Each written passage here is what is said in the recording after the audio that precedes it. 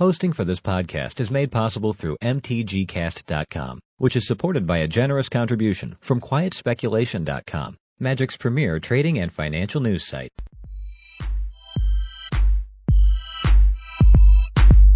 Welcome to Merchant Scroll, the 10-minute financial podcast brought to you by quietspeculation.com. I'm Doug Lynn, and I'll be your host for the show. Welcome to Episode 1. This week we're talking about core set rares and modern spec targets. I think Magic 2014 has three specific cards in particular that I want to be keeping a close eye on, and they are Mutavault, Chandra Pyromaster, and Scavenging Ooze. Now, I'm keeping an eye on them for different reasons, but the overall goal and the theme that goes over this is that Magic 2014 is not a popular set. There are not cards in it that are very expensive, other than those three. And it came at a time this past summer where it quickly had to compete against Modern Masters, and it's going to be competing with Theros as well. So as soon as Theros comes out, this is the last time people are ever going to open Magic 2014 in any meaningful quantity. So the cards that we see on the market right now, I think are going to be about the cards that are going to be there forever. I think the supply is already out there. So I want to talk Mutavault. First, Mutavault, it's about $12 right now, and Mutavault is a card that I think is going to certainly see $15 to $20 price in a couple months, because remember, people are depressing the market price by thinking that there will just continue to be more Mutavaults opened in your store every week, but that's not going to be the case. So Mutavault I see playing into the new standard because decks are going to want to put in more spell lands. We had the stuff from Innistrad rotating.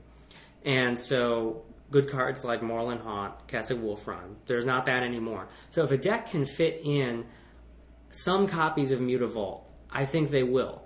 And I think Mutavault's going to continue to be a solid role player. I think it's going to be a 4 of and at least one deck. You're going to see it in something aggressive. Mono Red is going to want to run some copies, even though it competes with cards like Boros Reckoner. But we're going to see some support for Mutavault based on the tribal things. It's a Minotaur, it's a Merfolk, it's an Elemental, it's a Sliver, if that matters at all ever. I don't think it does in Constructed Magic, but I think that the price is a little low on it right now. So I think Mutavault is a card that you definitely want to pick up. Scavenging Ooze is another one. Now, Ooze started around 10, bounced up to 20, it's settled around 13 right now. Again, it's another card that I think a lot of people say, well, this has opened up a lot in my store. I see a lot. It was a promo. It shouldn't be more than the $10 that the Steam code was. But I'm hearing from lots of stores and people that the promos are gone. They certainly are in my area. And Scavenging Ooze has not been hurt by the cards in Theros as much as people thought. I think Scavenging Ooze will continue to be an amazing card for anything running green, which can be Naya, a Bant deck. We might see, and we will probably see, a continuation of Jund. We might see a red-green deck coming out. There's certainly the tools for it. And Scavenging Ooze, I think at $13, it's another card I'm going to say is going to end up around 15 to 20, because you have to remember that the supply is dictating how few of these there are. One of the reasons that Jace the Mind Sculptor hit $100 in Standard was that it was from Worldwake, which is a set that nobody opened.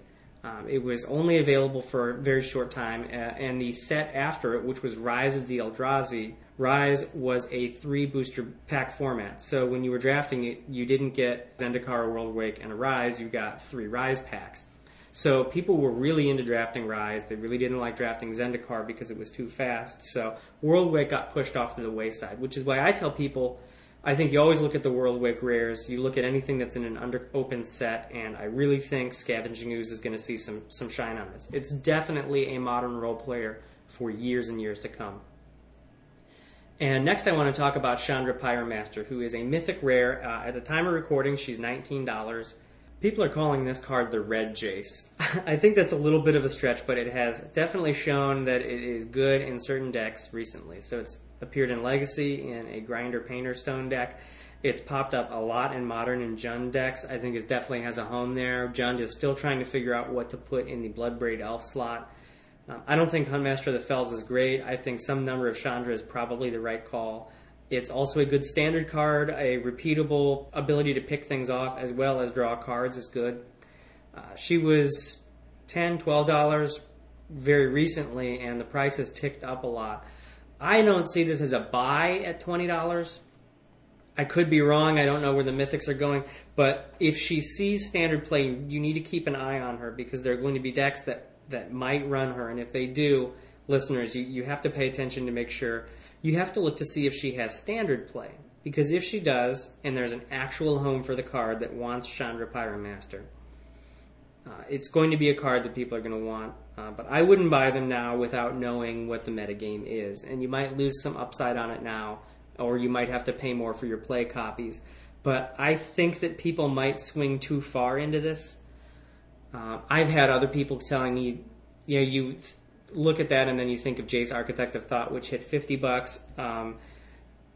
The same could be said for Chandra. She could go up to $50. I'm not going to be buying copies, but you should be paying attention to yours. You should obviously not be selling or trading off your copies.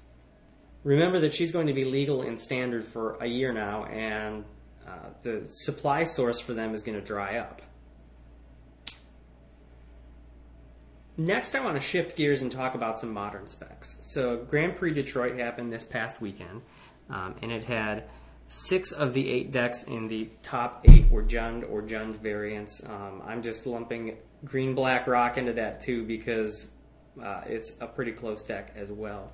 So many Dark Confidants, so many Deathrite Shamans, so many Lilianas. People are talking about what needs banning, if anything. Now, what makes Jund so powerful is that it is so redundant. I think Dark Confidant makes an excellent draw engine, but at the same time it's got Inquisition of Kozilek and Thoughtseize, both of which are excellent, clear things out early spells, and they work against everybody. People are also saying that the combination of Deathrite Shaman plus turn 2 Liliana is brutal. And I agree, it is brutal. It's hard to fight through. I don't think it's ban-worthy, and I don't think those are cards that you ban, because if you take out Deathrite Shaman, people are going to be looking at other options if the turn 2 Liliana is still crazy. So you could be running birds, you could run Noble Hierarch or Llanowar Elves, or you could even run Elves of the Deep Shadow if you really needed black mana in the deck. So Jund would do what Jund always does, which is just slot something else into it. People are also saying that the modern fetch lands need to be banned, and this idea is gaining traction among pros. I don't think it's going to happen, but I'm also not a person who's holding a whole lot of modern fetch lands for a long time, because they are going to be reprinted eventually.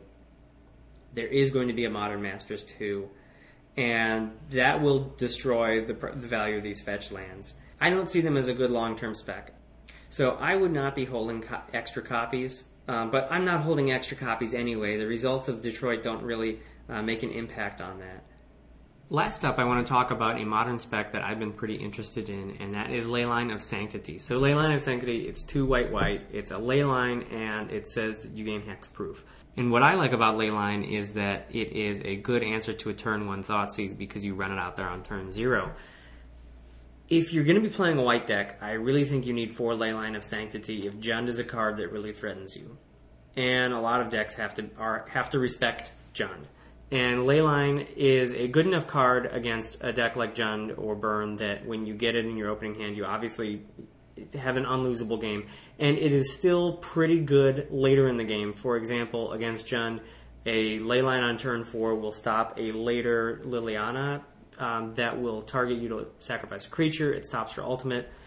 It stops Burn to your head. It stops things like Blightning or top-decked discard spells. So I think it's still useful later in the game. It randomly hoses decks like Scapeshift. Gifts Ungiven is a card that targets and can no longer be cast because there's no legal targets with Leyline in play.